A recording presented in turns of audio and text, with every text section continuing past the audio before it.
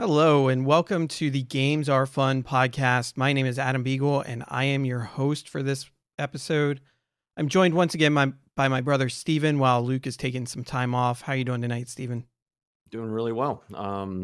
I am both excited and uh, whatever the opposite of excited is for our topics tonight, but majority excited. Yeah, we've got kind of polar opposite stuff in terms of topics this week because we are going to be talking about essentially just giving our thoughts on that recent Activision Blizzard dumpster fire that's happening right now.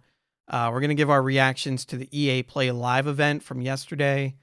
And we're going to talk a lot about the games that we've been playing. One in particular that we've both been playing a lot of, and then I have a few other games that I can throw in there as well that I do want to talk about too. So lots to go over. But before we get started with that, we do want to remind you that Games Are Fun is a weekly podcast. Just as a heads up, it may be a little bit less frequent than every week just because of things going on. Luke's taking some time off. I have a baby on the way next week, so that's going to probably put me out for a couple weeks at least. So unless you end up keep going by yourself or you can get Luke to jump in with you, then episodes might be a little bit more infrequent than that, but we will get back to the weekly schedule just as soon as possible. If I may speak on that. So that's right. So Luke and Adam are going to be taking some time off. I do have it in my agenda to put aside my TikTok production to kind of pick up with Games Are Fun content. I plan on continuing with an episode next week. And then potentially, depending on how Adam and Luke's schedules and their time off needed keeps going, I may have guests come in and appear with me on the show. So that way it's just not my talking head at you all the time. Awesome. There you go. Sounds good. So Games Are Fun content is going to continue to roll on. I look forward to being a listener to those as they come out. And I'll be on as often as I can too. Just going to depend on how quickly we get acclimated and all that fun stuff. But definitely next week, I don't think I'll be a part in that, but we'll see how things go, forward from there. So, but anyway, so each week we do get together. We talk about video game news, trending industry topics. We talk about the games we've been playing. All the fun stuff, sometimes not so fun stuff like we'll have here in a little bit. The podcast is available on your favorite podcast services such as Apple Podcasts, Spotify, Stitcher, and more. Just search for Games Are Fun on your podcast platform of choice and enjoy. If you still want to watch the video version of the shows, we do record video to go along with the audio. Occasionally we do run live versions. We were planning on running this live today's episode, but ran into some technical issues trying to do the stream. And so this is going to have just video on YouTube and audio on podcast platforms. So you can get this video version on YouTube. If you go over to Games Are Fun podcast, YouTube, just search for us by Games Are Fun podcast on YouTube. You can find our channel there. We really appreciate the support you give over there. So any likes, comments, subscriptions would really go a long way to helping us out and extending our reach a little bit on YouTube. So would much appreciate that. Also, don't forget to check out our latest episode of Level Grinders, where Steven and I discussed the Mass Effect trilogy. We decided to run that following the release of the Legendary Edition that you played through. So we had a lot of thoughts on the entire trilogy. We go pretty in depth on a lot of stuff relating to that trilogy. It was a really fun episode. Definitely recommend checking that out. Again, search Level Grinders on your favorite podcast service or go to the Games Are Fun podcast YouTube channel and you can get the video version of it there. Alrighty. So let's just jump right into our first topic here. So this one, I put it in here first because it's the most important, and two, figure we get sort of the unpleasant stuff out of the way here. So just to kind of give a little bit of background into the Activision Blizzard lawsuit, essentially what's happening is California's Department of Fair Employment and Housing filed a suit against Activision Blizzard in California's Supreme Court after a 2-year investigation into the company revealed discrimination against women generally and pregnant employees, sexual harassment, retaliation, unequal pay. There was part of that was that there was a suicide from someone within the company while they were under the management of one of the executive staff. So a lot of stuff going on there. It's just we actually had an episode a month or two ago where me, you, and Luke were talking about our what was it, pet peeves in gaming or something to that, turnoffs in gaming.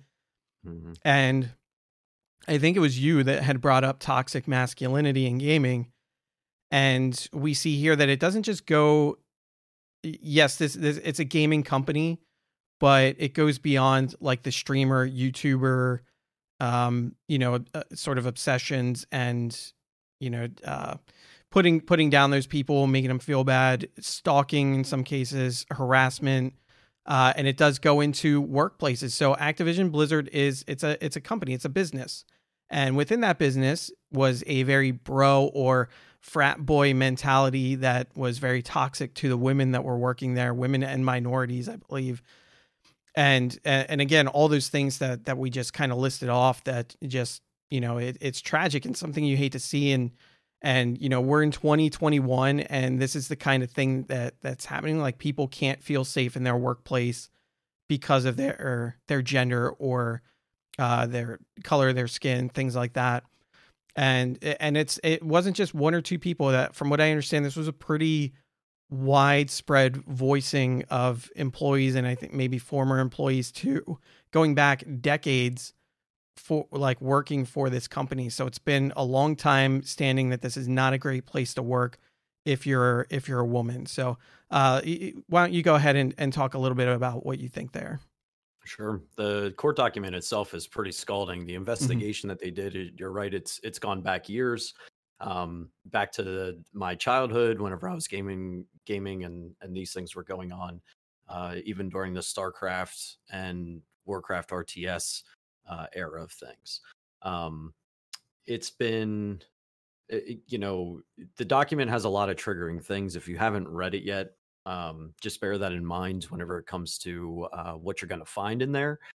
It's not pleasant. And the No. other thing that's the other thing that's happening right now too is on social media.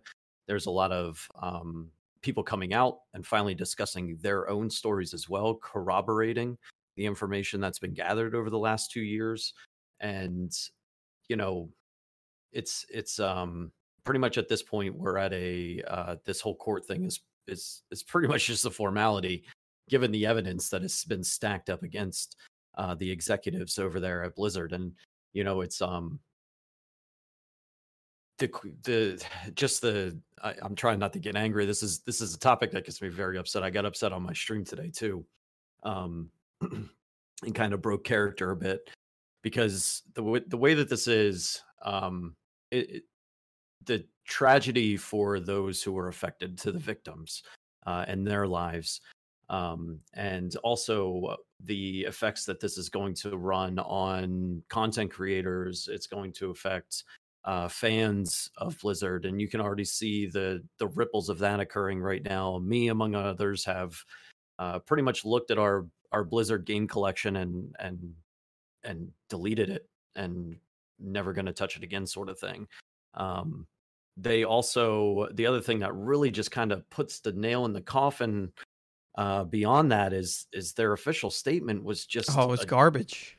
It was complete hot trash. It was a jargon filled corporate, slinging around of terms that don't even address the situation that's been brought to light, claiming diversity and inclusion and blah blah blah. And it's just like they're trying to rope in these social terms for themselves as if it's going to be armor for them to fool people. And we're not fooled, Blizzard. Like, we're not fooled. You have run a company with the most tragic and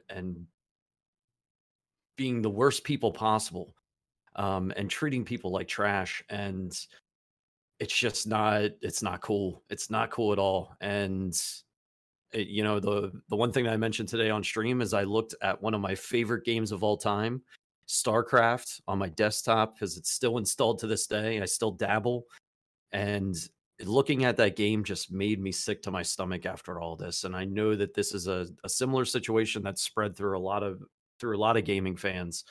And they owe I don't want their explanations. I don't want their I'm sorries. They owe reparations, and people deserve to go to jail, and people deserve to be fired. While 100%. some are, yeah, while some are not, you know, while some were not directly involved in situations, we know they knew about them. Hmm. There's nothing you can't hide that fact that up to the highest levels, people knew that these things were going on, and the worst thing that would happen to those that were involved is a slap on the wrist and a conversation and a counseling.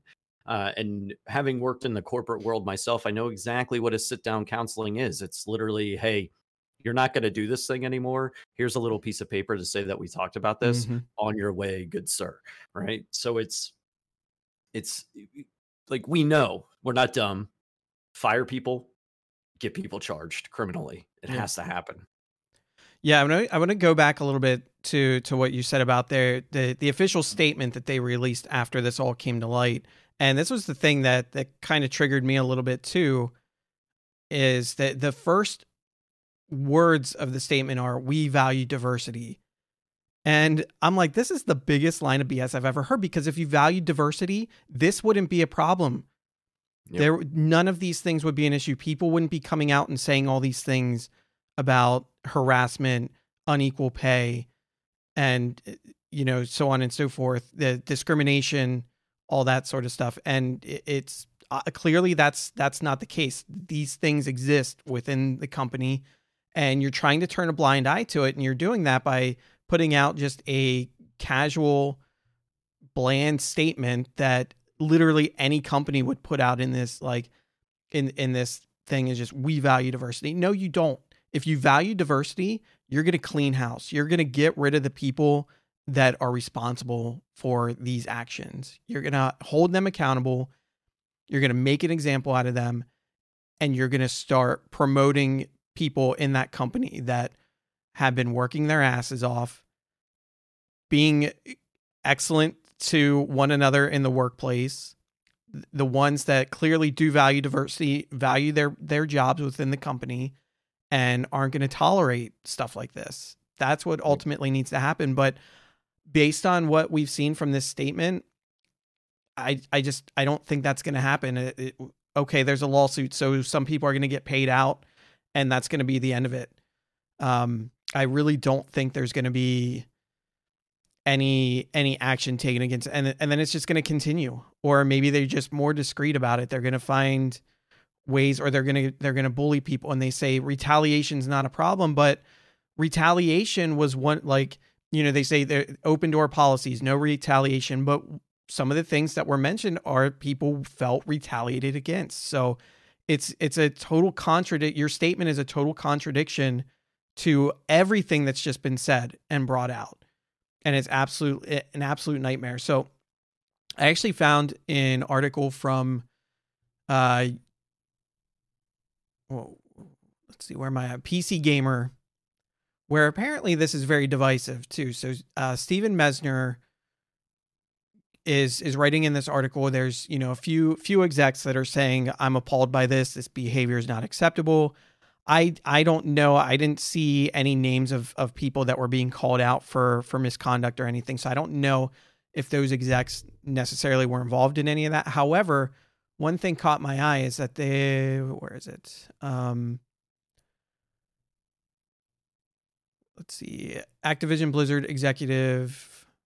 Another Activision Blizzard executive sent an internal email with a very different tone. In her email, Fran Townsend, who's Activision Blizzard's chief compliance officer, immediately attacked the lawsuit, saying it presented a distorted and untrue picture of Activision Blizzard, including factually incorrect, old and out of context stories, some from more than a decade ago. There was also a quote from her that says, "I was certain that I was joining a company where I would be valued, treated with respect, and provided opportunities equal to those afforded to the men of the company. For me, this has been true during my time." So this is a female executive within the company who is squashing what these other women are saying. Right. And like, how can you do how can you do them that way? You need to be on their side. You need to be, and obviously for her, she's an executive. People aren't going to bully her the way they are with people that are lower in the chain, obviously. So for her, she could have the best experience in the world, but that is not equivalent to what people are experiencing down further. And it's just, it feels totally tone deaf and just awful and gross. And that's exactly what it is. It's tone deaf and disconnected. She did not have the same experience as some other people. That's it. Yep. Like, that's all your statement tells me, is I didn't have the same experience as what they did. Well, then you need to listen to what your subordinates are running into in your company. Because while you may not have seen this, because you may not have had to make the climb up to the top, you know, maybe it was a 1-to-1. I don't know her history, but like, stop and listen. You know, yeah, sure, it was from a decade ago. That just goes to show you how deep this culture is. And for you to discount the everything, you know, what's in the document, what's coming out from employees and former employees on social medias, if you're going to try and discount that stuff, that just shows that you're wholly and truly disconnected from the situation. Yeah. And either somebody was hiding it from you or you were being blind to it. One of the two things. Yeah. So, and in my opinion, complicit. Yeah.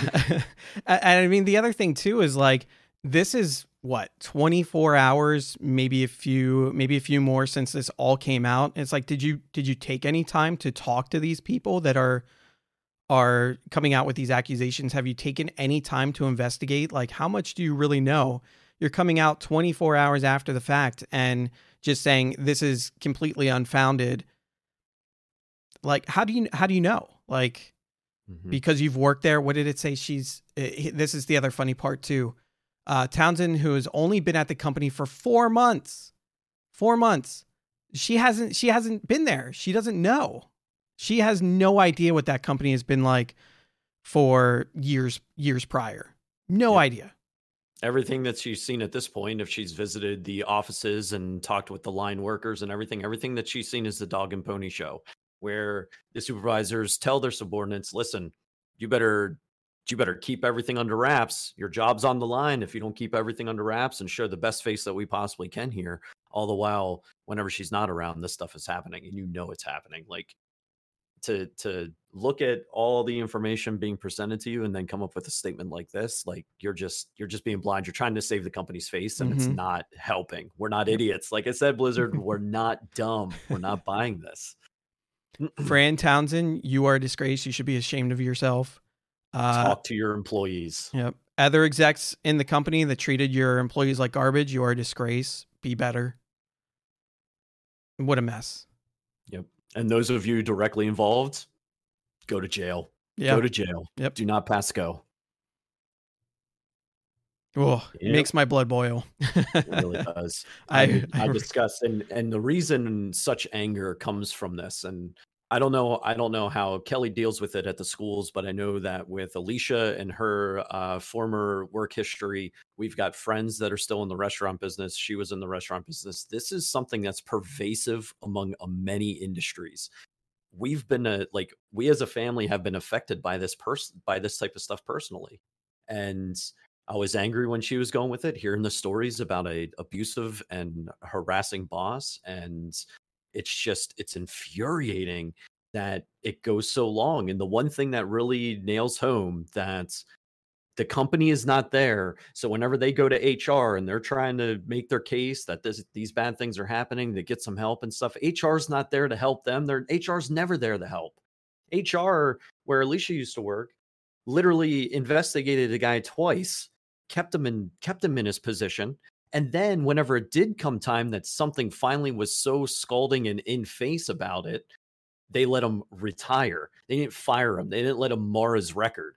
Like, these are people that do not deserve to be in charge of other individuals. They don't. They're terrible leaders, and they've got a terrible sense on how things work in the world. And that's what HR does. That's what HR does in these situations, is they protect the company in that sort of way to make sure that it doesn't get out that these things are happening, and it's just like, end this business because it's everywhere. And, it's time to call people out and get them out. It's time to get them out. It's Yep. 2021. Yeah. Yeah. That sort of thing just doesn't, and it never should have flew to begin with, but it absolutely should not fly now.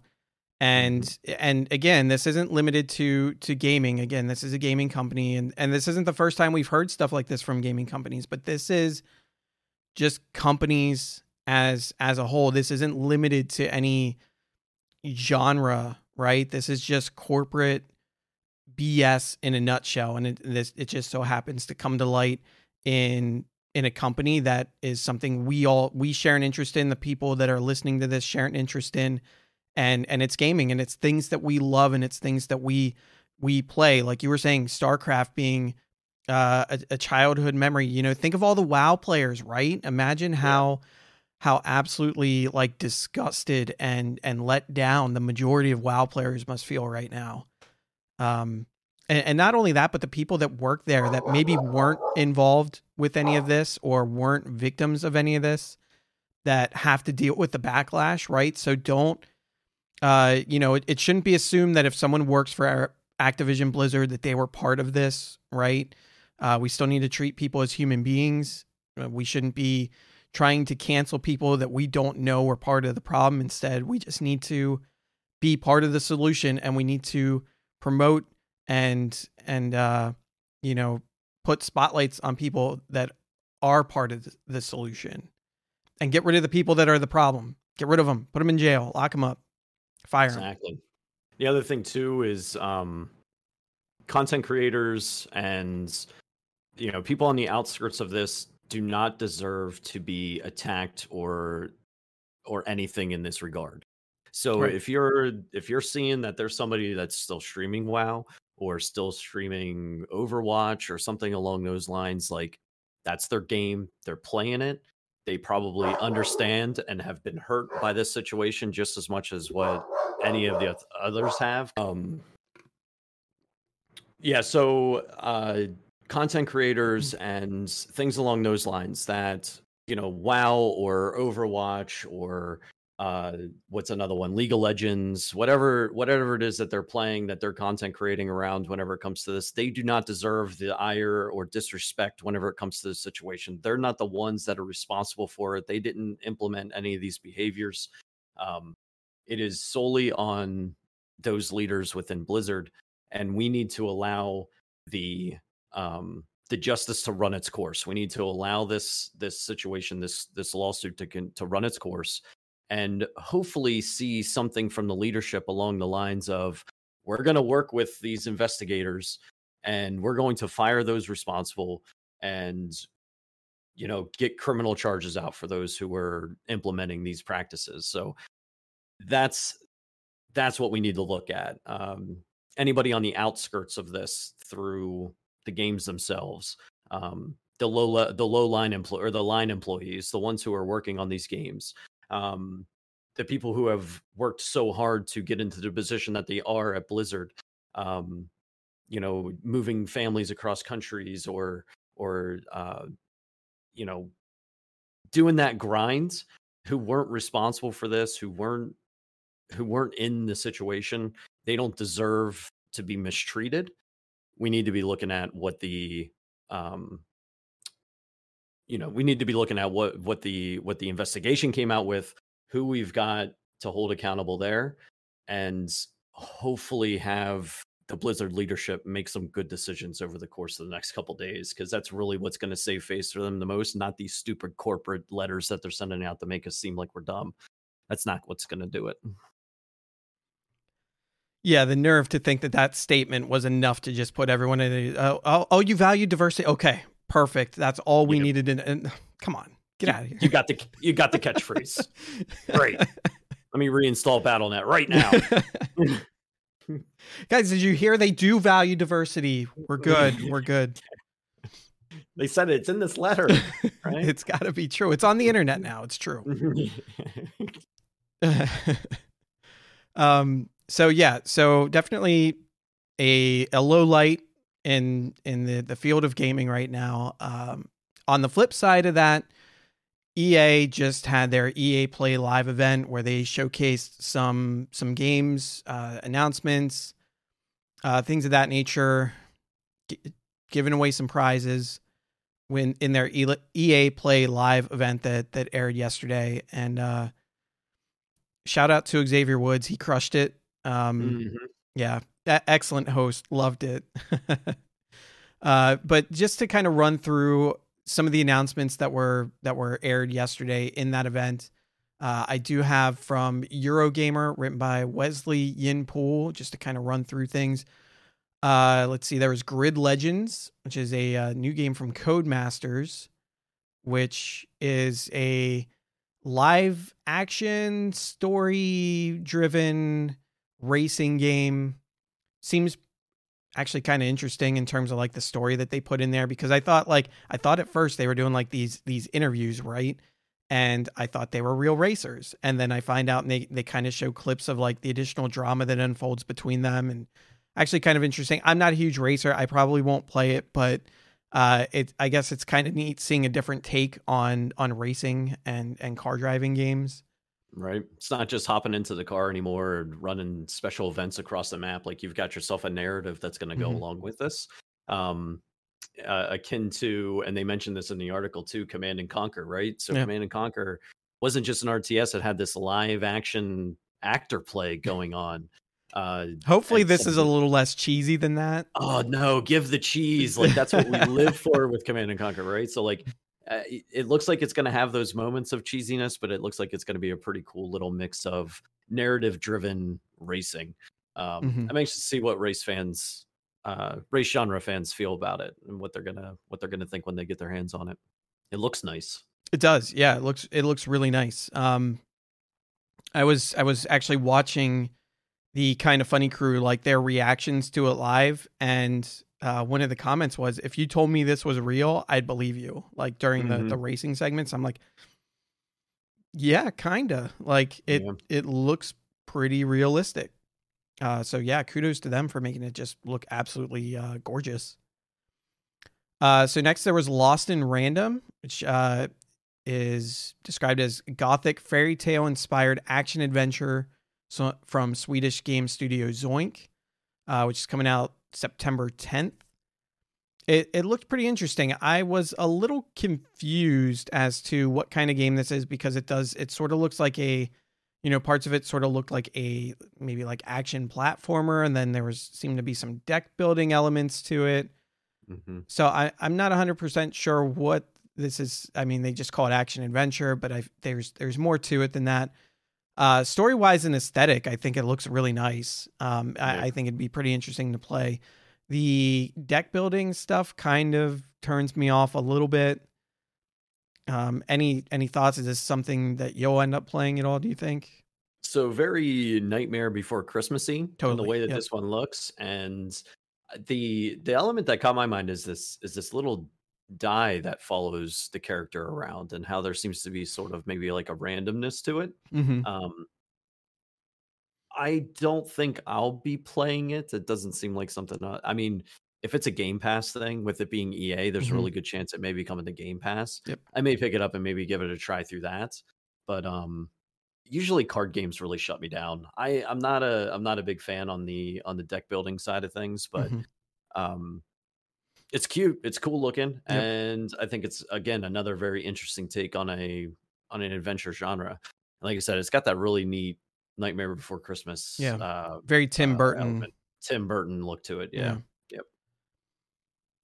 Yep. Next there was season 2 of Knockout City, which features a new map which changes throughout the course of the game. It's called Hollowwood Drive-In, and all of the parts of the map that change are based around different themes in, things that you would see in like Hollywood movies. There's a new ball type. It's, some kind of looks like a big fat shaken up bottle of soda.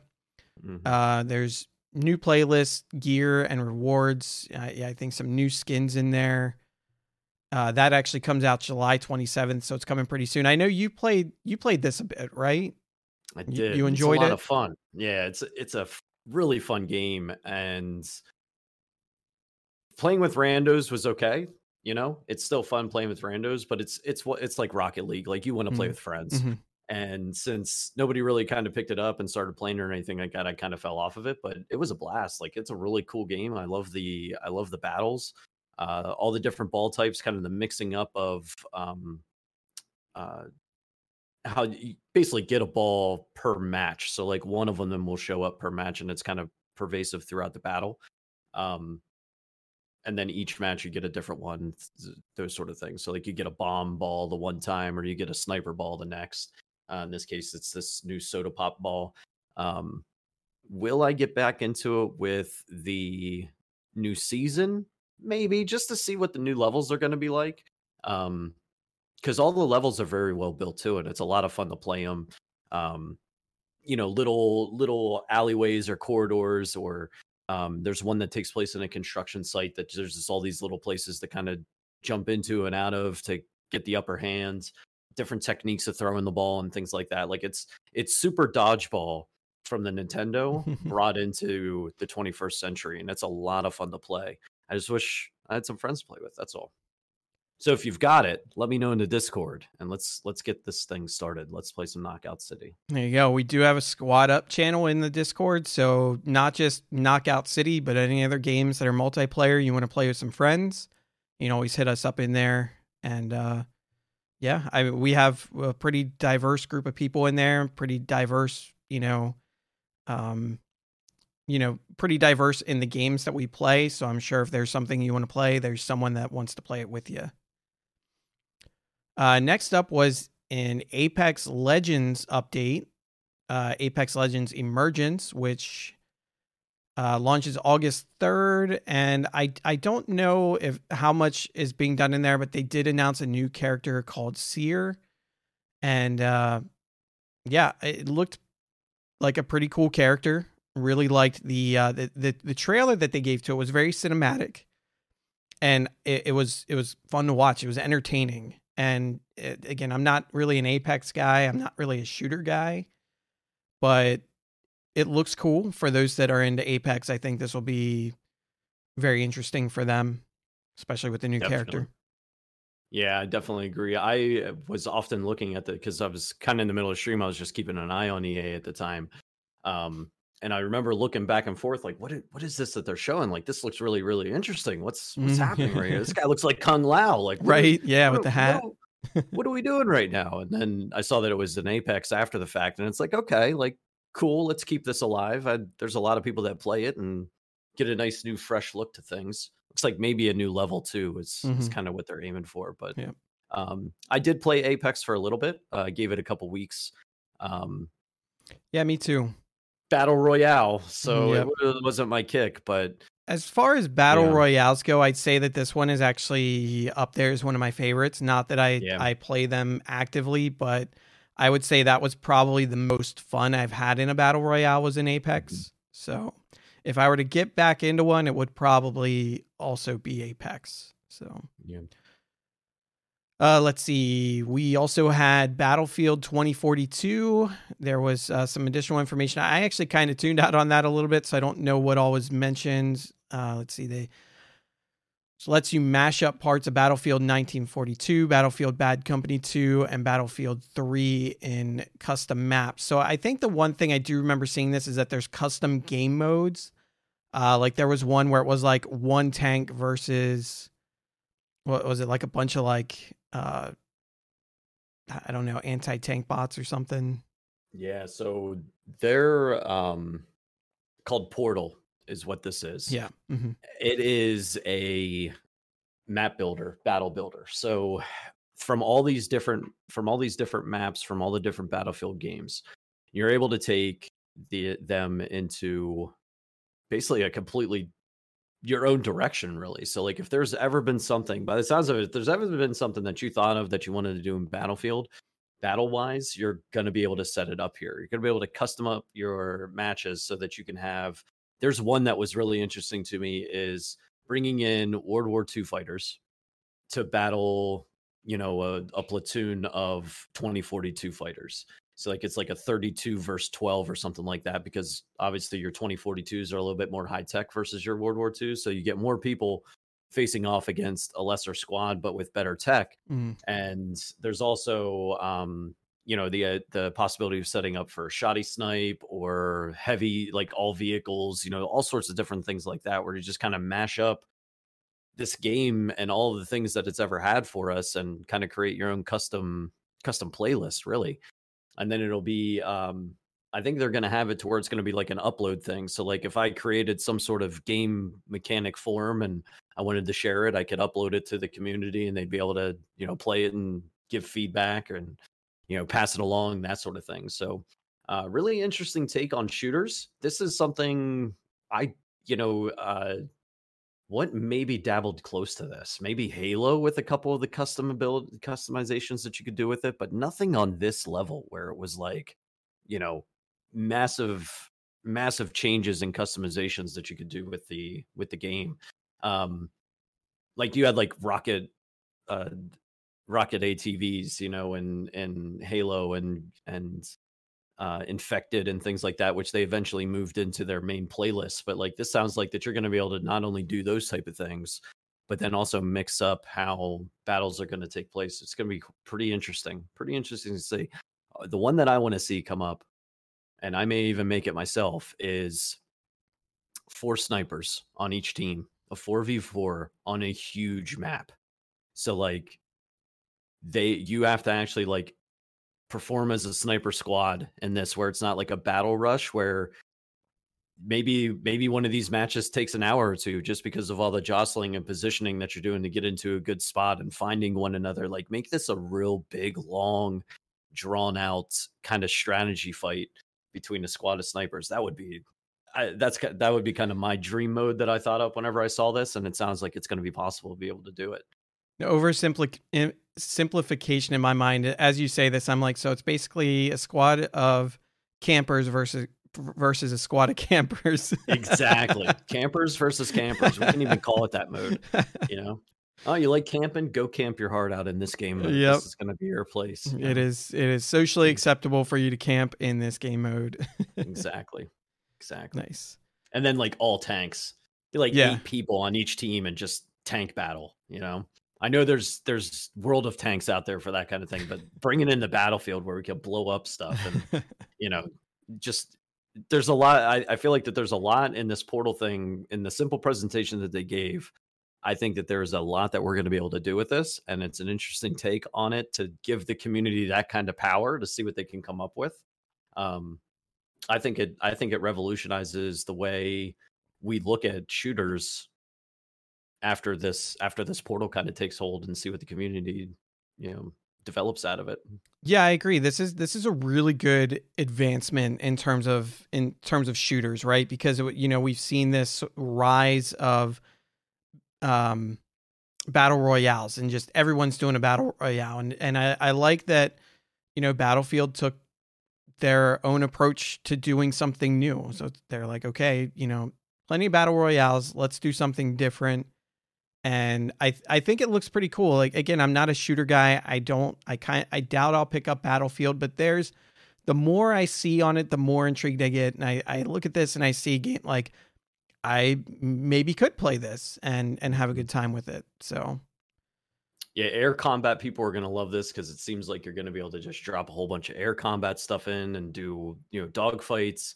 The one that they showed in the trailer was defibs versus knives, just a full-blown melee combat map.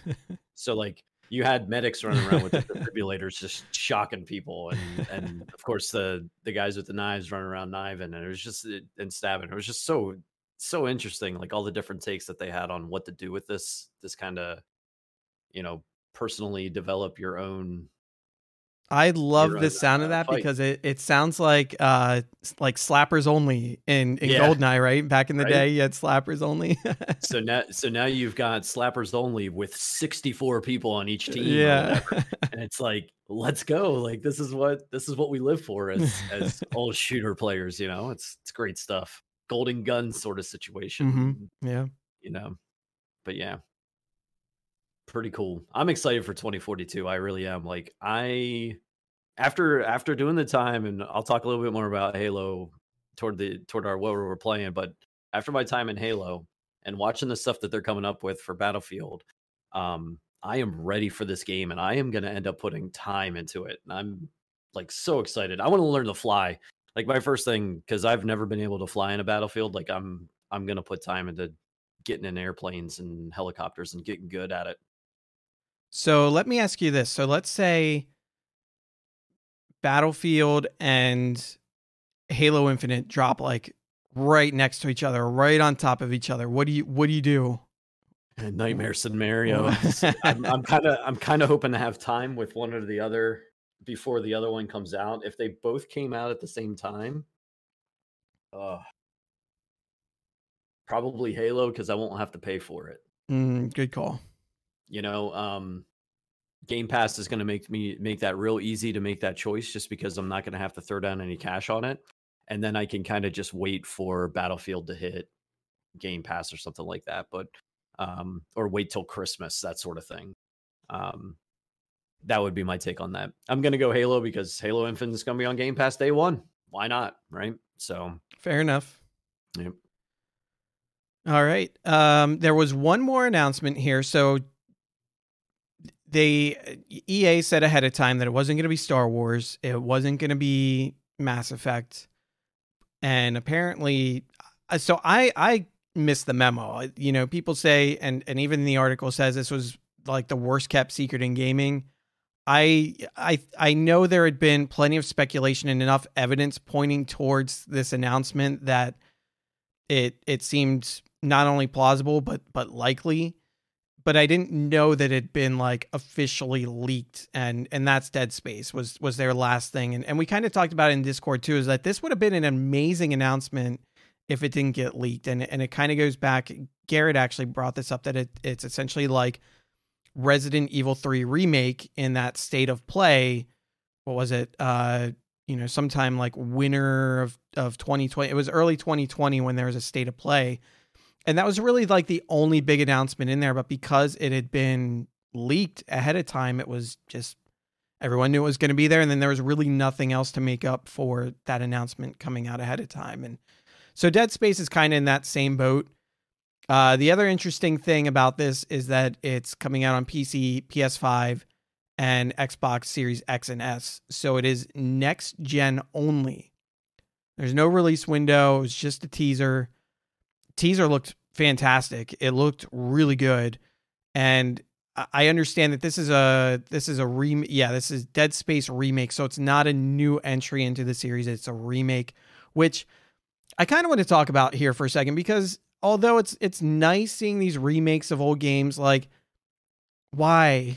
Like I'm kind of remaked out at this point. You're a Dead Space fan, right? You've played through. So I played all of them?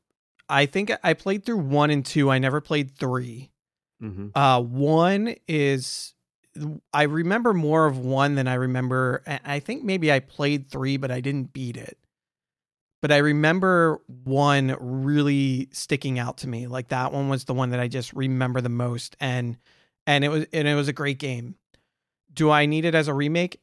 Nah, like they could probably just do a remaster of the trilogy if they haven't done that already and put that out, and that'd be fine. But then aside from that, have like a Dead Space 4 or, whatever kind of spinoff you want to do within that Dead Space universe, I think would be totally fine. But yeah, it's aside from Final Fantasy VII Remake, like I'm kind of remaked out at this point.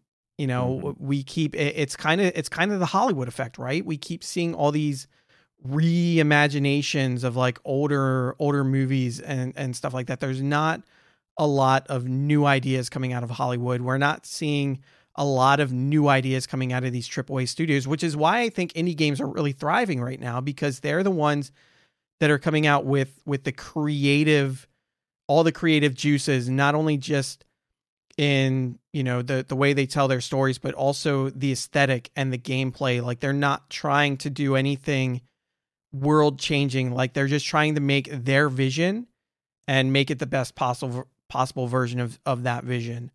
And I'll talk a little bit about some indie games in a little bit, but it's kind of frustrating to not see that level of passion out of these AAA studios, that they just want to keep sort of giving us the same thing that we've gotten, that we've already experienced, and even to the point that The Last of Us is getting a remake. Apparently, it's been remastered once since it released, and now it's getting remade. Do we really need this? Like, this is all anyone's spending their focus on, is just old games being remade. Kind of frustrating.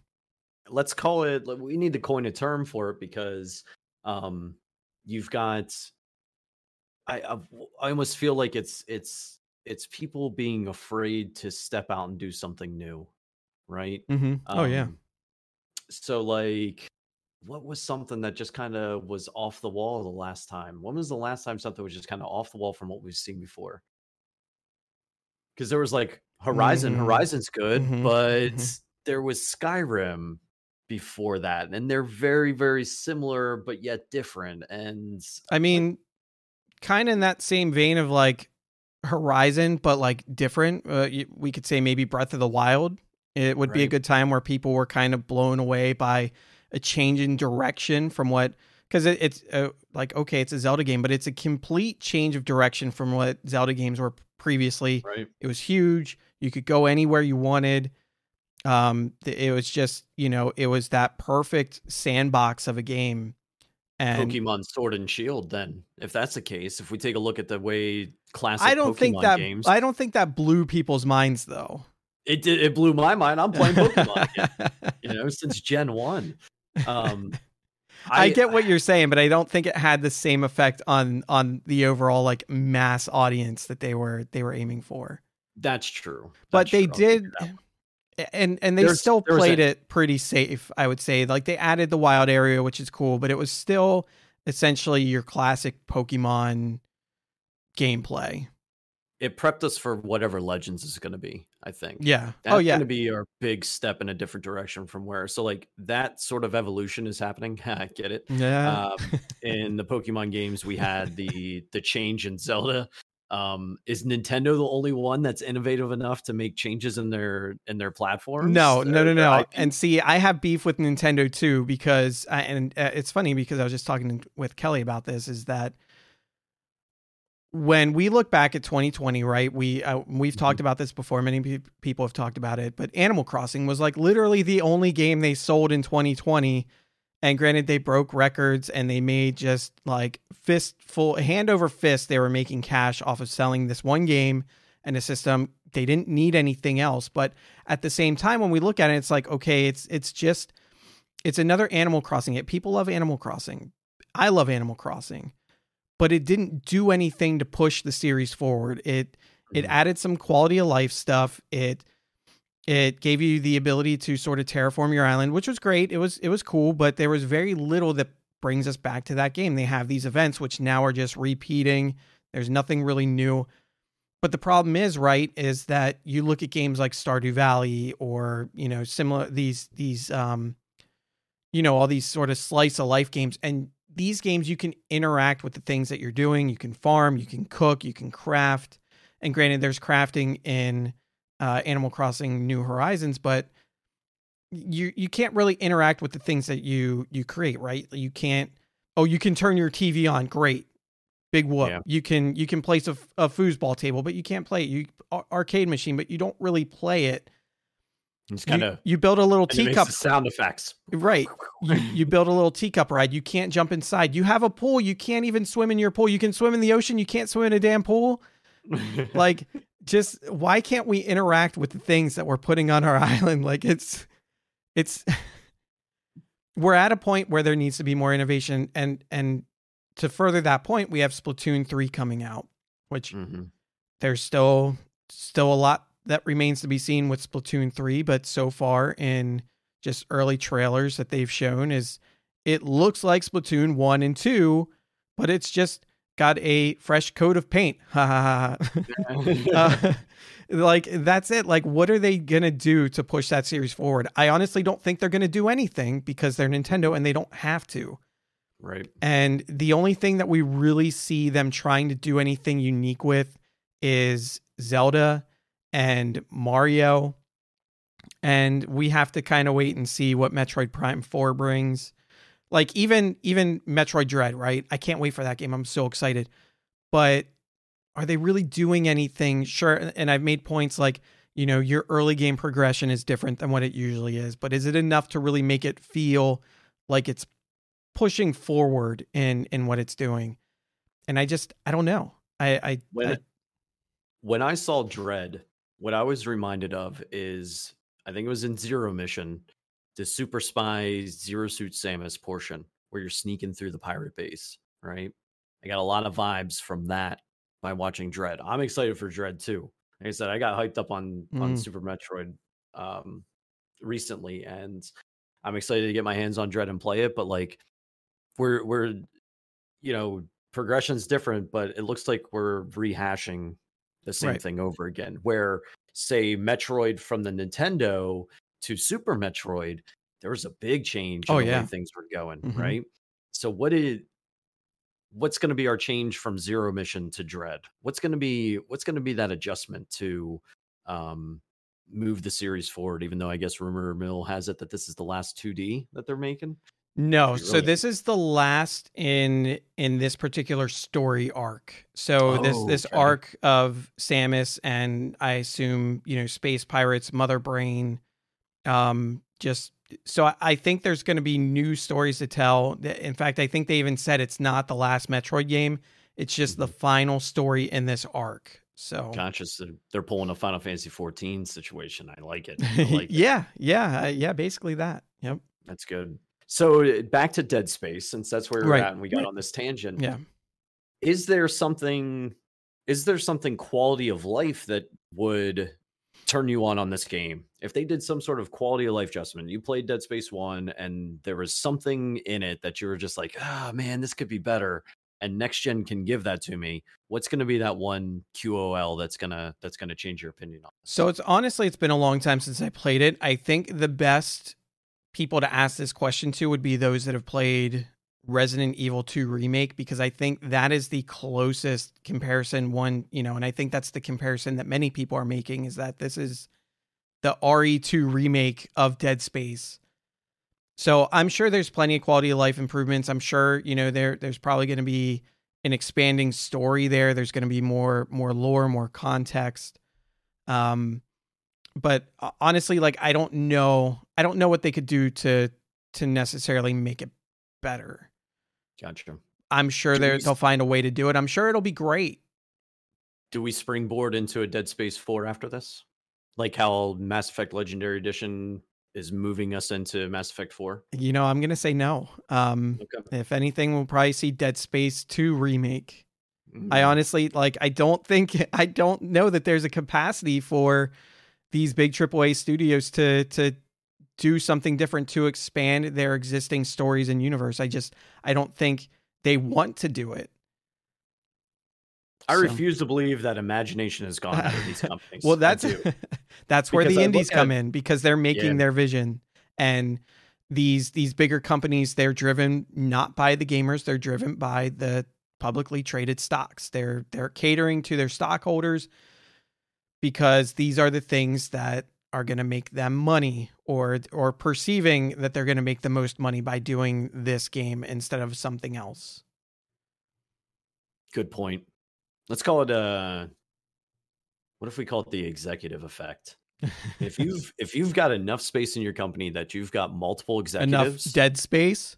Yeah, oh, man, you're on fire tonight. Holy cow. I think it's the executive effect. If you've got enough executives in your company, or you're that big to have more than 3, then you're probably running into a situation that we're discussing right now, having these rehashes of old IPs, not giving anything innovative. But then you have Square. standing out as kind of the beacon of hope whenever it comes to some of this stuff They're because of just how living they've their changed. best life right now. Like They really are. and they're I can making never us live our best lives too. They really are, and they're innovating their games. I'll always go back to the Final Fantasy series as we look at that as it's developed over time, and like it's a change. Every single iteration of Final Fantasy, every step of the way has been some sort of adjustment to move it forward in the JRPG genre. Why are there companies so afraid of this? What are we going to get from Mass Effect 4? Because if it's just going to end up being a rehash, what are we going to get from Mass Effect 4? What are we going to get from I think the only thing, and even Larian Studios, which isn't a huge studio, they had, of course, their Divinity Original Sin series, and then they came out with Baldur's Gate 3, and it changed Baldur's Gate series, but it's not anything of a movement away from the Divinity series. They're very, very similar. So I don't know. Maybe it's tougher than what we think it is. I mean, I'm not a game developer, but Yeah, there's got to be something out there. Somebody's sitting in your office somewhere that's got an idea, because indie developers are people, just like developers sitting in your big corporations. Talk to your people, right? What ideas do they have that they're going to be able to bring? Yep. Like, what have they been working on in their free time? Because they really got to start tapping the well here a little bit to try and figure out something other than throwing remakes at us all the time or rehashing or something. I'm still pumped for Mass Effect 4, but we're probably going to run into a situation where it's not going to be much different from 3, you know? Yep. Find a way to just give the people what they wanted, put the fan service in, and then just try and ride that to a paycheck. Is what I'm afraid it's going to turn into. So, and it can be done. We've seen it before in other ways to make things successful. Ready Player One, the movie, is a great example of paying a whole bunch of fan service and driving that to have a decent story involved with it. You know what I mean? It's possible. It's totally possible to do. Battlefield 2042, innovating multiplayer shooters. Yep, right there. What's Halo got in store for us with Halo Infinite? We don't have much information. We haven't seen much. What are they going to be doing? Is it going to be this goofy power-up suits that they had before? Or are they going to like maybe take it back to the roots a little bit? What do they got in mind? How are they going to shake things up? It's interesting time in gaming with all these rehashes, but still great games to play. Not going to lie. Yeah. Still enjoying playing a lot of them.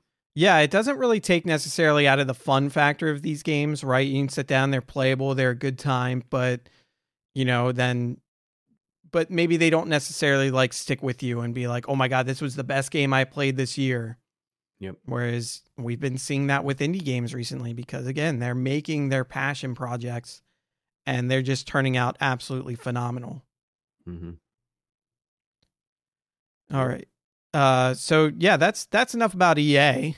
We're going to talk about what we've been playing here in a second. I do want to point out that sort of not really a story necessarily, but just something I want to throw out there, because we love GDQ. We just had an episode that focused a lot on GDQ.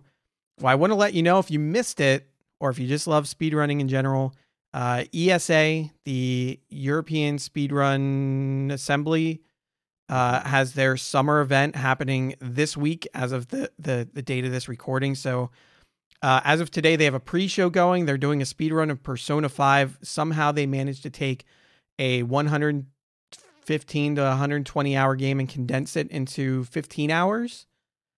So that's pretty impressive. Under 16 hours is what they're aiming for.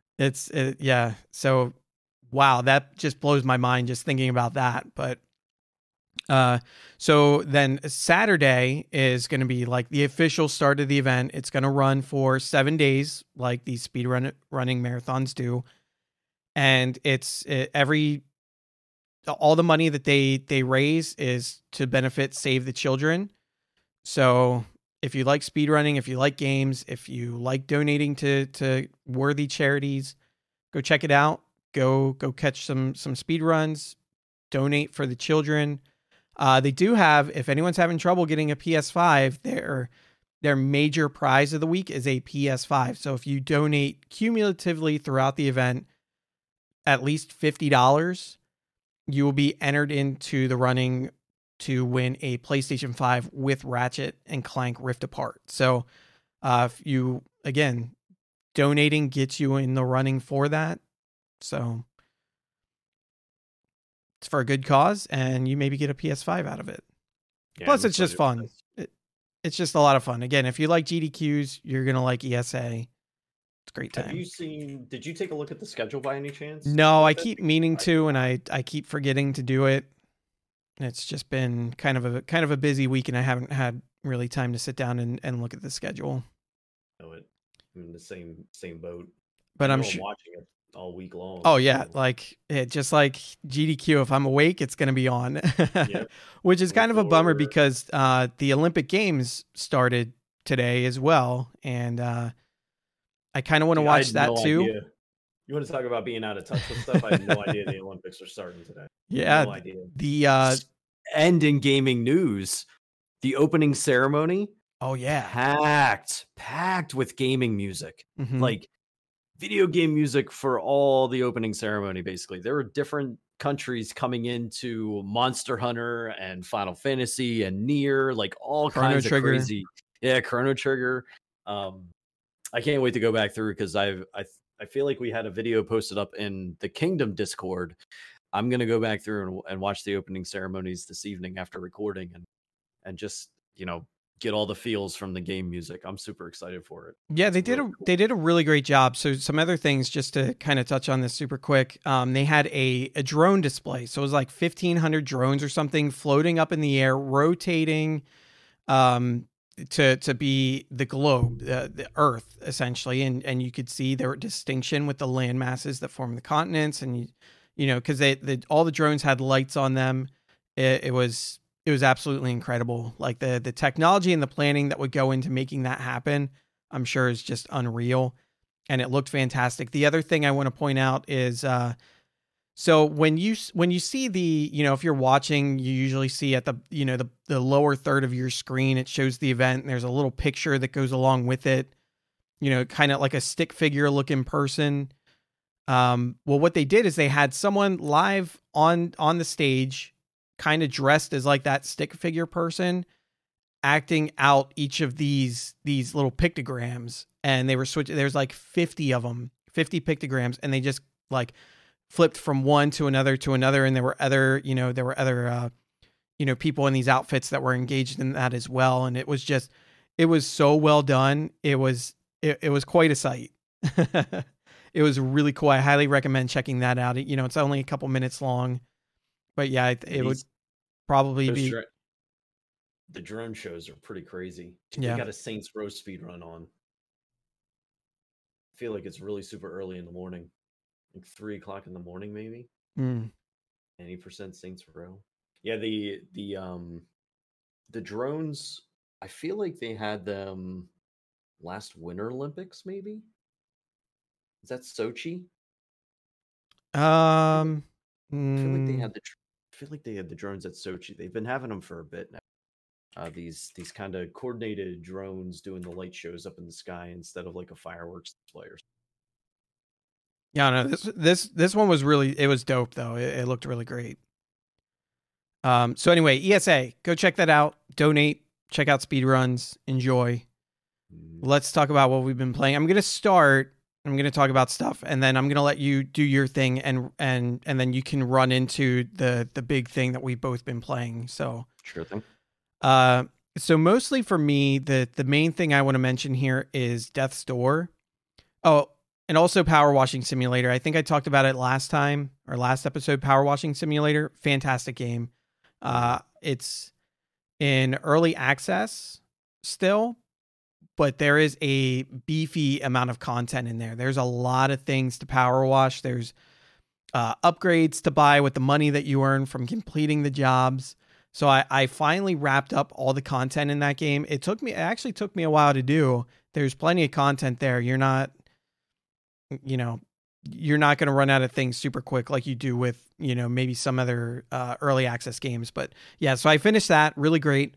But then Death's Door, I've been playing that. I played a little bit on stream this week. I've played a little bit off stream, just because my streams are probably going to be a little infrequent coming up soon as well. So I didn't want to miss playing out on this game. So I've been playing a little off stream, and this game is a treat. This is an example of an indie game that's they're making their passion project, and it's freaking phenomenal.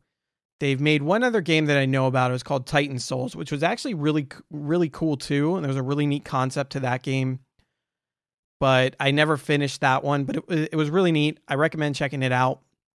But Death's Door is just, this is a next level indie game in my opinion. It is, if you're familiar with Hyper Light Drifter, that is the closest thing that I can sort of compare it to. If you're not familiar with that, the next closest thing is that it's kind of like a, if you kind of think about like top-down Zelda, right? Like Link to the Past or Link Between Worlds. Sort of like that, but like harder.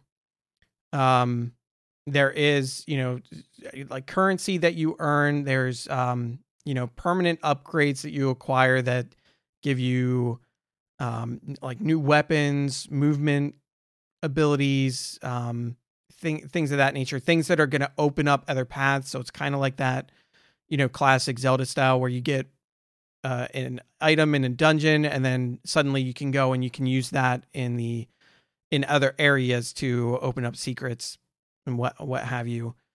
So it's kind of Zelda like in that point, but just a fairly challenging Zelda. I think for me the challenge has been pretty good. It's been a little on the easy side for me, but I am at a point where it's starting to ramp up a little bit. Not overly challenging that I don't think it would be inaccessible for people to play. I consider it a good amount of challenge, but your mileage may vary. It's a great game though. The music is fantastic. You're playing as a crow with a sword and other various weapons that you pick up, which is kind of fun. The aesthetic is great. If I didn't mention it, I'm going to mention it again. The music is just some of the best music I've heard in a game in a little while. Definitely a top tier soundtrack. This is a game that I legitimately hope is in the conversation for Game of the Year at the end of the year. I don't know necessarily that it will be, but I do know that it is reviewing very well. And in my opinion, I would review it very well because it's very good. I can't wait to play through more, finish it up, see all what it has to offer. It's not a roguelike game. You might sort of get vibes from that at first when you look at it. It's not that. There is a start, there's a finish, there's the things in between. It is not a roguelike, which I think is nice. Like not everything that plays this way needs to be a roguelike. If a game is designed to be challenging and kill you a lot, it doesn't need to be a roguelike. And this is a perfect example of that. And it's just been so much fun. And it's kind of one of those games that when I'm not playing it, I'm thinking about it and I want to play it. So I definitely look forward to that. But I've been sidetracked with another game, which you're going to lead us into here in a little bit. But yeah, I just kind of wanted to mention Power Wash Simulator and Death's Door, and then we'll get into the other one. So why don't you go ahead with what you got? Yeah, so of course, Final Fantasy 14 as my main area that I create content around. The Make It Rain event started this week, which is the event that allows you to make more coins gambling. And oh my gosh, has it been fun. Like, I don't think I've ever spent more time in the Gold Saucer than I have this week. And there's so much to do. Like, I used to scoff. I just used to go in and do my scratch offs, play casually. Like, I'm such a filthy casual at this game. It's ridiculous. And nobody believes me. But I used to just go in and do my scratch offs, pick up my jumbo cactpot and beat feet out of there, But spending a significant amount of time in there, just like pretty much anything else with 14, you discover things, you discover fun things. The one thing that really sticks out to me with the Gold Saucer is Chocobo Racing. Chocobo Racing has been an absolute blast. I've gotten the community involved with it. We've built out full parties and we've gone in and raced our Chocobos and made it. We have this huge, like, we have beef going on right now with another community. So it's the Kingdom versus Clodagh Lunaria's Cabbage Patch. And we all go in and chocobo race against each other, and we trash talk and just have a really great time doing it. Apparently there's chocobo breeding, which I'm going to get into to make a better race chocobo. Because right now Fiery Moon is not having fun carrying my fat ass. I need somebody a little bit stronger. So we're going to look into some breeding. Of course, Triple Triad is always there, and I've done some Triple Triad tournaments. Came in first place a couple times. Like, I'm actually a really good Triple Triad player, it seems. So I'm going to kind of hang my hat on that a little bit.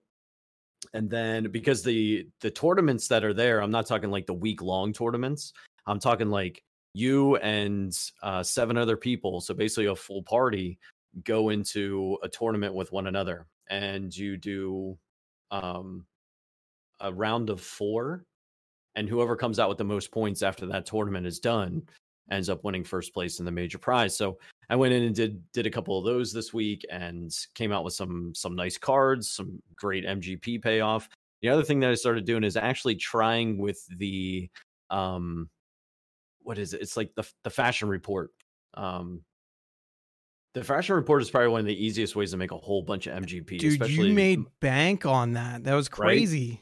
So like per week, you're looking at, with the bonus that's involved with Make It Rain right now, you're looking at earning close to, I want to say, what was it? It was like 15,000 plus the 80. So like almost 100K Mog coins or whatever, the Manderville Gold Saucer points or whatever they call them, the MGPs. Just off that one thing alone. And it literally took me 15 minutes to get dressed and go and do it. So I'll be doing that every week now. I'm going to try and get 100 on one of my outfits at some point in time during the event, just because I apparently get a title and maybe some bonus MGPs or something like that. But yeah, like that's been interesting to dabble into. And then the other one too is the Verminion Battle Arena. So if you collect minions and you're looking for a way to make some MGP in a pretty fun way, and you're a fan of RTS games, go and check out Verminion Battle Arena, where basically you just take your minions into battle and they fight other minions to take over points and destroy pylons for the enemy team, and whoever does it wins. Very simple concept, but a ton of fun. You don't have to bummer, I can't use that anymore. This feels wrong. No more of that. You don't have to build any more silos to build more units or anything like that. You just got to make sure you have the points to be able to support that many minions on the field. But really interesting mini game that's there. And of course, all the gates. There's just a lot of jump puzzles and facing off against Yojimbo and his gigantic bamboo, and I can't beat him. He always knocks me off the platform. Just a lot of really fun little mini games all week long. I spent all week in there. And then I've also been playing, I mentioned it last week, Halo 5 and the Halo Master Chief Collection multiplayer. This week I did install all the other multiplayers that are available in Master Chief, and it's exactly what I was hoping it was going to be. It's a playlist through Halo 1 through Halo 4. And whenever you go into the multiplayer, you have a chance of getting any one of those games' multiplayer maps. The only ones that seem to not hold up and keep a full party in are Halo 1's, because it's actually kind of god-awful. But Halo 2, Halo 3, and Halo 4 all maintain full lobbies whenever you go in, and it has been so cool going back in time to these Halo games, while at the same time mixing in Halo 5 multiplayer, which kind of brings us into the modern era, because you have sprinting and you have sliding across the ground, kind of given that modern feel to shooters as we know them.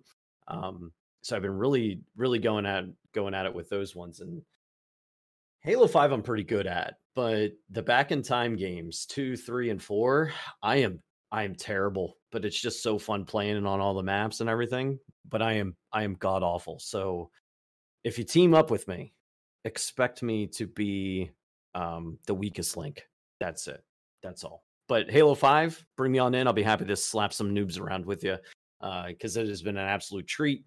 And if you remember a while back, Adam, I was a little concerned about the teabag, right? um, which is the little dance that you do over somebody's body whenever you get done killing them. I haven't teabagged anybody, I'm proud to say.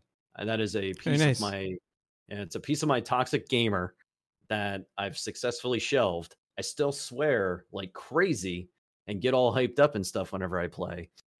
It would probably be funny to watch if I ever streamed it, but um, I'm not teabagging anybody. I'm pretty proud about that. And then the real gem, the real gem this week. A particular beta started for New World, and oh my gosh, this game. Um, what can I say about it? It's perfect. I love this MMO. Um, let's start. Actually, it's not perfect. There's one thing that I wish was a little bit better, and that was the music. There is no music. Yep. It's basically just ambient tunes. It's not even like you go onto Spotify and you pick out your favorite, chill playlist or something, or fantasy playlist or whatever to listen to. Like, it's not even that. Like, you basically just get some ambient tune of some kind. And even going into the dungeon and fighting a boss, there's no music to kind of build that moment for you. So that's my one complaint about it, is that there's just no music there. And then maybe my one other thing is maybe draw some of that level 25 content, maybe give us some of that down around like the 10-15 range, to give us something more to do as we're running about the early areas, because it would be cool to kind of start getting people into start getting them into the habit of going to world events and taking care of them as they're exploring. And that brings me to the highlight of New World, which is just walking around this environment. The really cool thing that they've got 100% right in this is your standard MMO grind, which is part of the gathering crafting. Gathering is really great and interesting because anything you walk by, you can gather.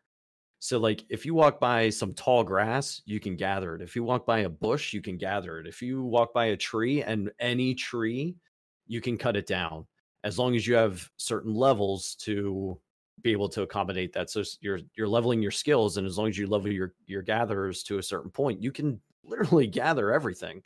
The really cool thing to kind of accentuate this is I saw a huge tree, and we're talking like one of those, like, 10-foot wide or 10-foot diameter trunks, 5-10 foot diameter trunks, just a humongous tree sitting in the middle of nowhere. And I'm like, you know what? Surely this thing just has to be part of the world environment. You cannot chop this down, right? I walk over to it, you can chop it down. Like, you can gather everything except the largest of cliffs, and that's it, because there's boulders strewn all over the place that you can gather on. There's trees to chop down, there's plants to gather, there's animals to hunt. Hunting and fishing are probably one of my favorite things to do in the game, because you can go fishing anywhere. You don't have to look for special nodes or anything like that. So you're fishing anywhere you want to. While you're walking through the world, there's animals all over the place that you can go hunting. And all of this stuff that you're gathering up, you go back and you use one of the easiest but most interesting in the same way. So simplest, but interesting still. Does that make sense? Crafting UIs and everything that you've just got done gathering, you basically just say, okay, look, let me look at my list. You pick what you want to gather out, and it mass produces there within a couple seconds. So you're not going through any mini games, and you're not waiting for, you're not waiting a couple minutes for certain things to be done crafting because you got it on a macro. Like, you find what you're going to make, set how many you're going to make, craft it, and boom, it's done. There is some RNG involved, especially with gear, where there's certain things that you can do to make your chances of getting a good piece of crafted gear higher. But there's still some RNG involved with like where your gear score is going to fall and things along those lines. It'll give you like a range. It could be 201 to 210. And then you can kind of add in some particular things to increase the chances that it's going to be on the higher side of it, with better chance of having some sort of enhancement be added to it. I've been like I just got the achievement, I think it was yesterday, that I've put 20 hours into the game at least this week. I think after today I'm probably pushing close to 30 is where I'm at. I just hit level 25 today. I've seen the dungeon at that level, and I've done some of the world events, and I haven't even explored half of what this game has to offer yet. I'm so excited for full release. So excited. What'd you think so far? Yeah, so far I'm really liking it. It's like you said, I mean, part of the real joy of it is just walking through the land because you can just pick everything up. Like I have just under 9 hours in on this game in the beta, and I think I've done more crafting and gathering in this than I've done in my entirety of Final Fantasy 14. Mhm. I don't touch crafting and gathering in that at all, but this does it in a way that it's so seamless. You don't need to, like you said, there's no like mini games or rotations that you have to do to be able to collect the things that you're getting. You just need to have the tool that you need to be able to do it. So you have a pickaxe for mining stuff. You have an axe for chopping trees. You have a little sickle for harvesting herbs and other you know uh, plants and such. And you just always have it on you as soon as you get close to the thing and you press the button to try and harvest it. It just automatically uses that tool to do the job.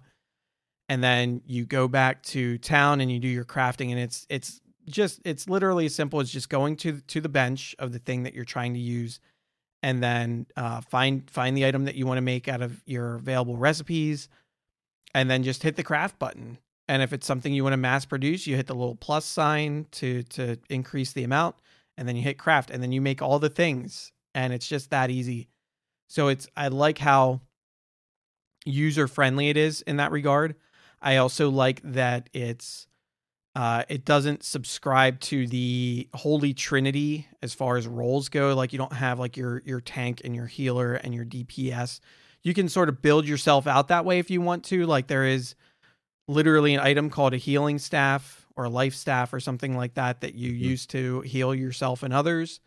And then there are in certain weapons, there are skills that may have like a provoke feature to it that might make you more of a tank than some of the others. But really when you get down to it, there's no like classes. You just sort of build your character however you want to. Like my main build right now is I have because you can have two weapons and you can flip flop between them very easily. And so my build is geared towards a rapier and then some sort of magic item, whether that be a fire staff or an ice gauntlet. I've been really liking the ice gauntlet, so that's been in there for the most part. But when you level up, you put your skills into like certain attributes, your strength, dexterity, like you have your classic attributes, but each attribute scales different weapons differently. And you kind of use that to sort of build out which weapons you want to focus on a little bit. And at least in the beta, you can respec pretty freely. So if you decide you want to do something different, you can. And you can change those weapons at any point. I said, like, when I say you have two weapons, that's just on you at that time. And then if I just open up my menu and all of a sudden, okay, I don't want to use the ice gauntlet anymore. I want to put a bow in there or the musket. I can do that. I equip that. And then I can flip flop between, that and whatever weapon I have equipped. And they all feel good too. Like none of them feel like especially overpowered from the others. They all have very useful active and passive abilities. Nothing that like on the other side of things, I haven't really seen any abilities that I'm like, oh my God, like I feel like such like the biggest badass in the world with this ability. Like they're cool, but they're not fancy looking. They're not to the same level that you'll get out of like Final Fantasy. Like you don't get some of them have some pretty cool animations, but for the most part, they're pretty standard attacks and animations and moves and they're fine. They get the job done. But combat itself is pretty fun again, because these weapons all feel very good to use. The enemies can be a little challenging to fight. I think even if I'm leveled above certain enemies, some of them can still be pretty, they can still hold their own against me. And then if you get tag teamed by enemies, you can find yourself in trouble real quick. So you're not just going to go and just like slice something down in, a second or two, unless you're really over leveled from it. But it's got a very big world. So if you like large worlds, this one definitely has it. I think you said in the beta, that's not even the full world. That's like maybe half of it. Yeah. And it's huge. Like there's different regions, and in the almost 9 hours that I played, I didn't leave the region that I started in. And now granted, I was doing a lot of sort of like side, because there's infinite amounts of side quests that not only give you experience and money, but they also, they may have you hunting certain animals, or gathering certain items, or crafting certain items. So just by doing side quests, you're just naturally increasing those crafting and gathering skills. So if I were to just follow the main story quest, or whatever you want to call it, I would be out of my starting region and into another region by now. I just haven't gotten there yet. But yeah, I mean, so far everything I've seen, I'm pretty drawn into it. I want to play more, but then I realize this is still a beta. Everything's going to get wiped. All the progress I've made so far is going to get removed, and I'm going to have to start over anyway. So I'm trying not to put in too much time, to the point that when I get back to this, when it launches, that I'm going to be like, you know what? I don't feel like going through all this again. So I'm kind of forcing myself to stop now. So that I'm still ready and excited for it when it does launch. Yeah, I've seen a lot out of this beta. So like, I definitely get that feeling that you don't want to proceed any further. I totally understand it, because there's a little part of me that's kind of like, okay, have I just want to sample everything.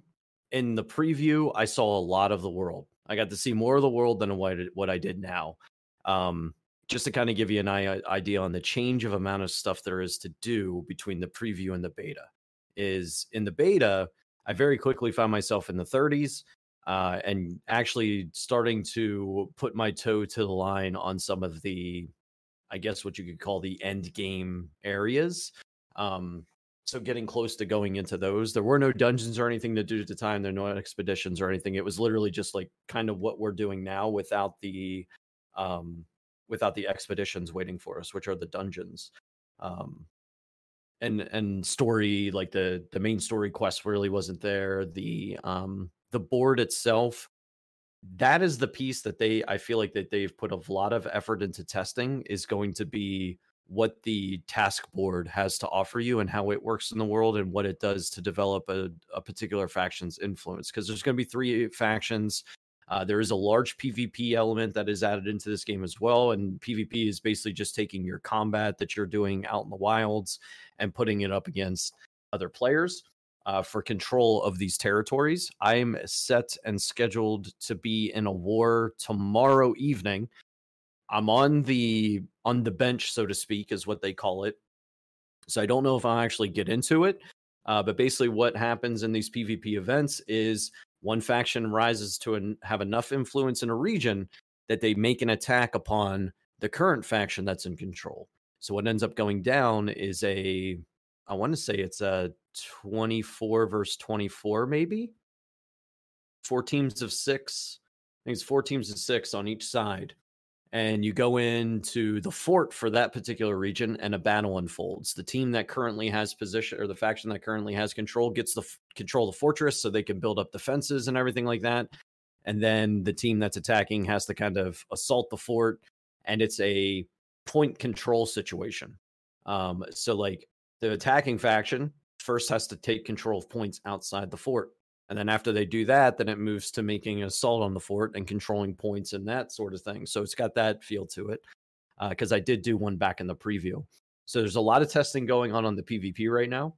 There's a lot of testing on the influence from the board, and then also having the main story now to kind of follow and quest along with is really nice.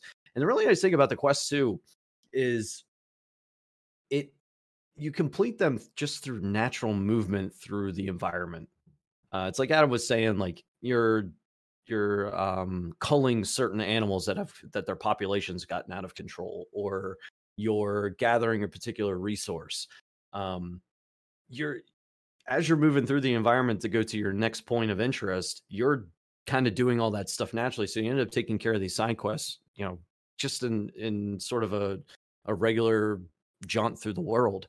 And it like the grind is there, but it doesn't feel like a grind. It just feels like it's happening as you're progressing, which is really great. Now here's a question for you, because you've been dogging me about my it's a Souls type because you don't feel it's a Souls type.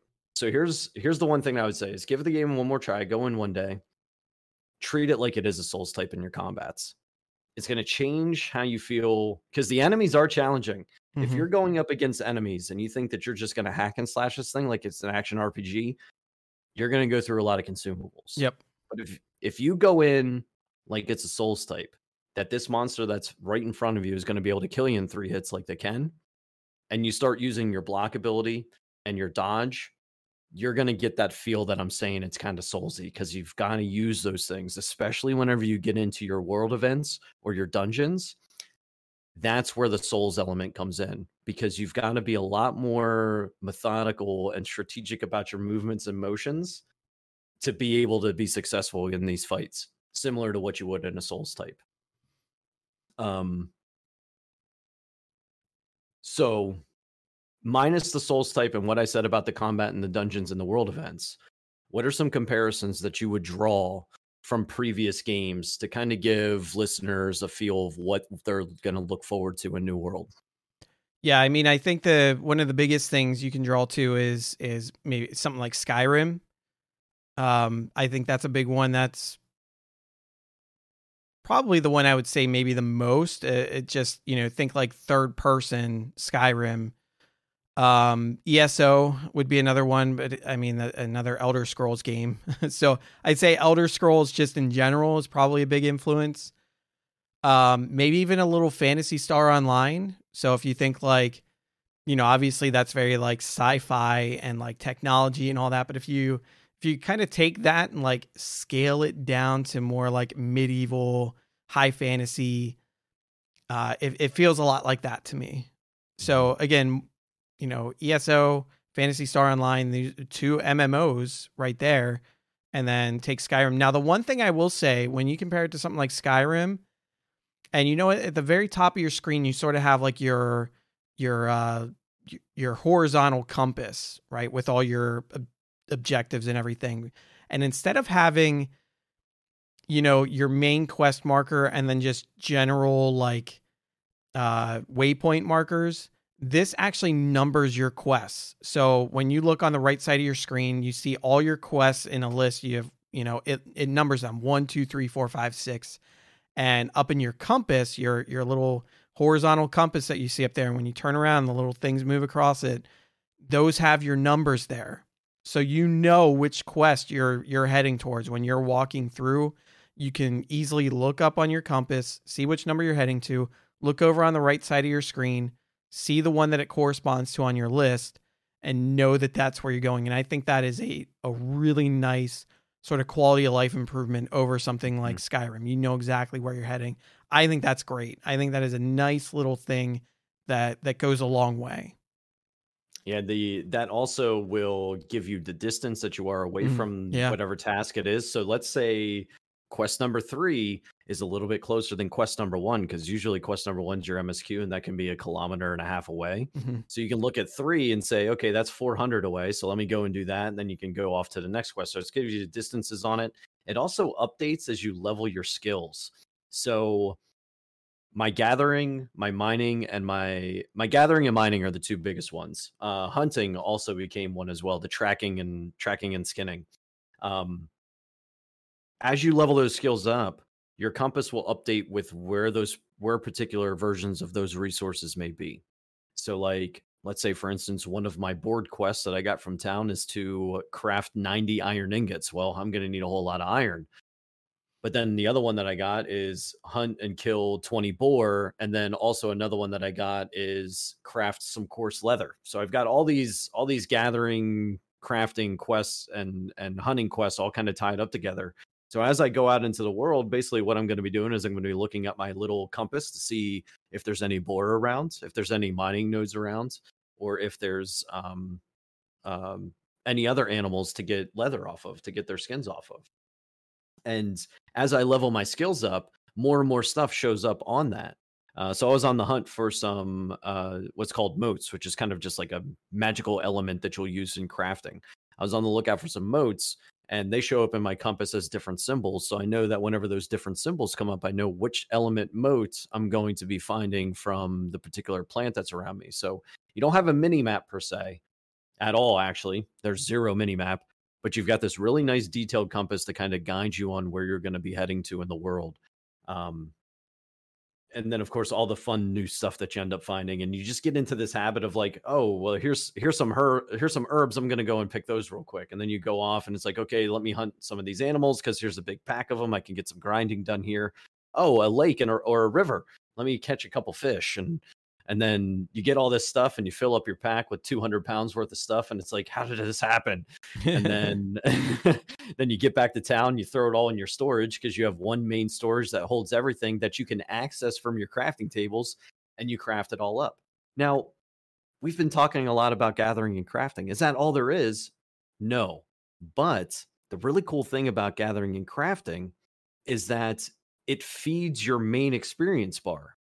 You can stay relevant in the combat world by leveling through gathering and crafting. So a gatherer and crafter can level up just as much as somebody who is going out running combat events, whether it's PvP or the world events that they have available. You can it's just got this feel that you can be whoever you want in this MMO, and it feels really good.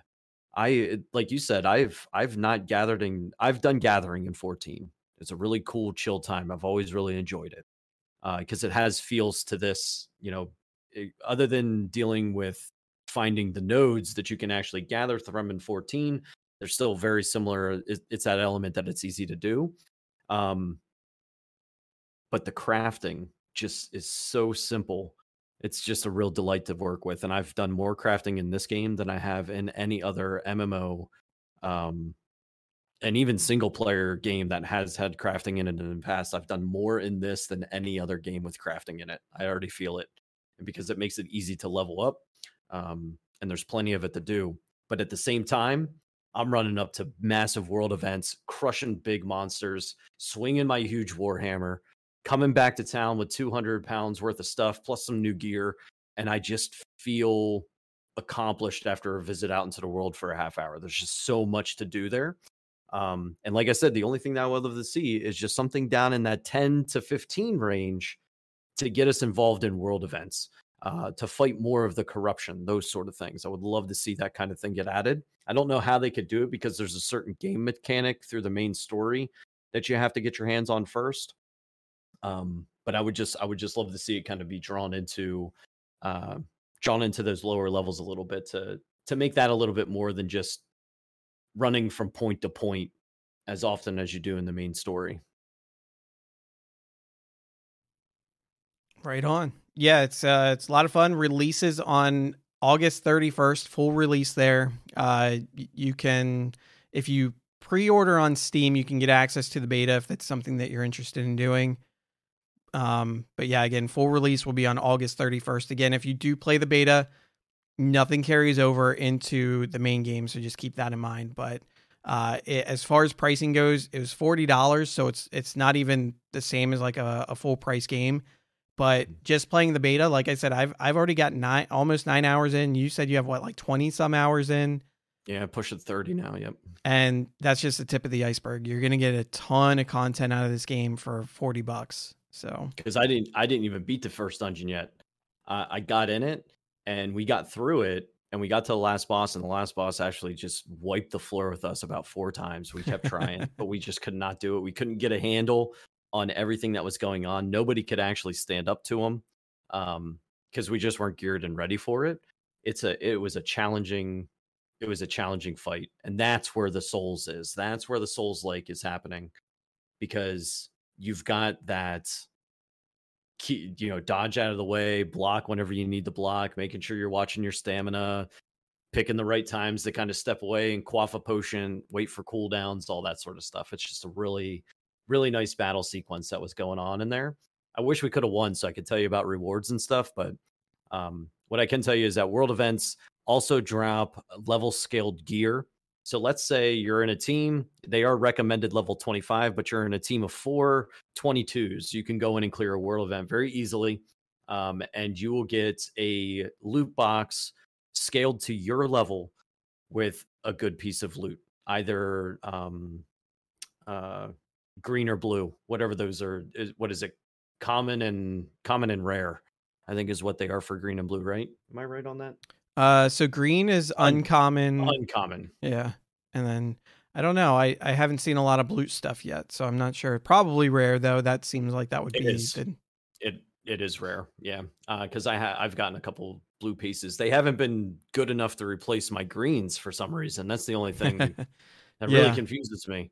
And some of my rare stuff that I've gotten hasn't been good enough to replace. But I'm also a single-minded hammer wielder, so like a lot of the blue swords and stuff, I just ended up trashing or salvaging. Yeah. Hammer's so much fun. It's so good. Weapons will be melee, like two-handed weapons will be your hammer and great axe, and spear. Your ranged is bow and musket. The musket's really cool. You've got your fire and life staff plus your ice gauntlet for your magics, and then you have sword and shield, hatchet. Rapier. Rapier. And is there one other one? I feel like that one has. I'm watching Colt Diggity. Maybe he'll go into the menu.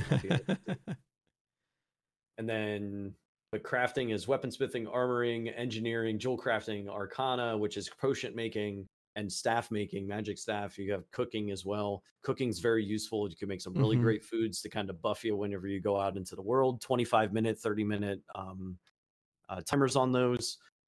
Increasing luck for gathering, increasing your stats, your attributes, whatever it may be.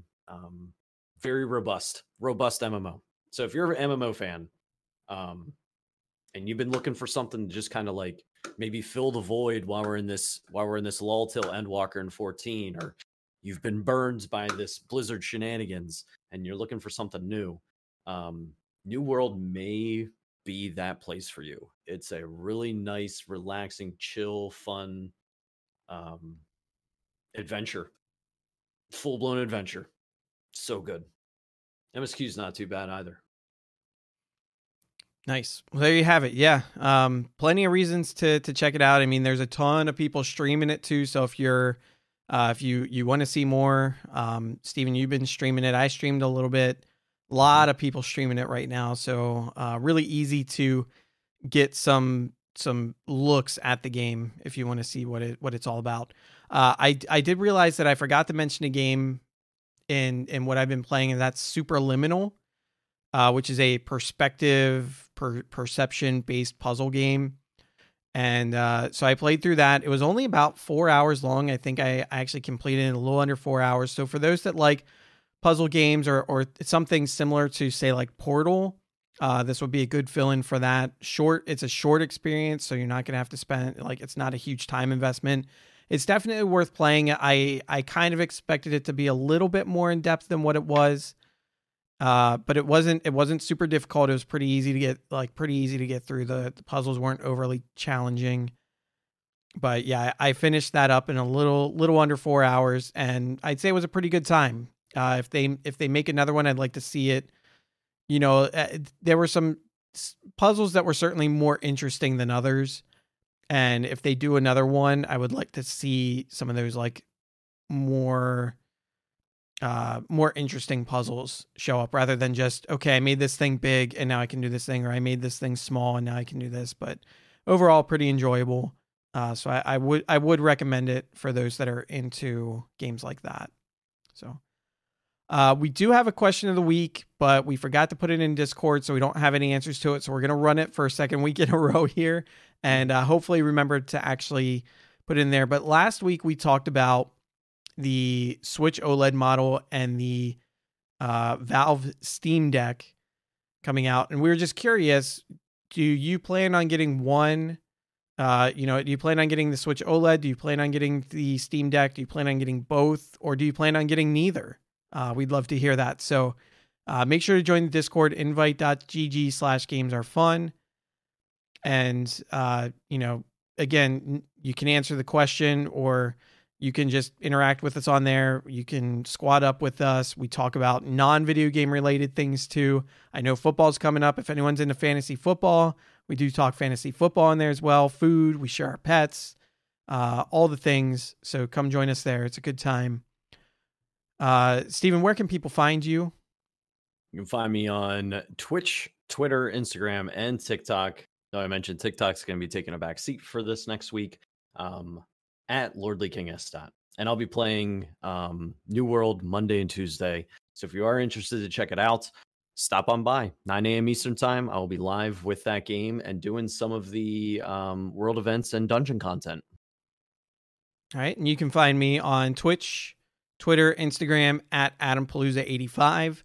Again, my Twitch may be a little inconsistent over the next few weeks, but I'm sure I'll still be on Twitter. I do sometimes put things on Instagram, but it's a little less frequently.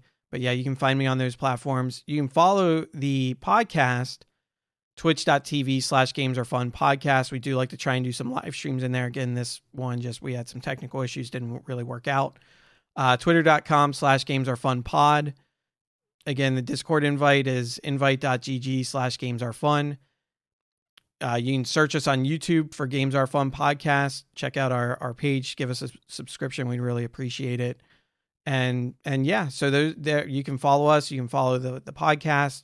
Really appreciate y'all hanging out with us here and, just kind of listening to us rant and rave about some things and enjoy video games. And we will see you all again shortly with another episode. And just a preemptive thank you to Steven for, the next coming weeks where he's going to be kind of taking the helm unless, Luke jumps back in or whatever. But so again, I'm looking forward to kind of being a listener for a little bit, but also I'm going to be really excited for when I can come back in and host some episodes again. But thanks everybody for listening, and we will catch you next. So does this mean that I can graduate from intern finally? Can I be full blown co-host, or are we still on the intern situation? We'll see how you do. Okay. You gotta prove it. You gotta prove it. All right. We will catch you all later. Thanks again for listening, and we'll catch you next time.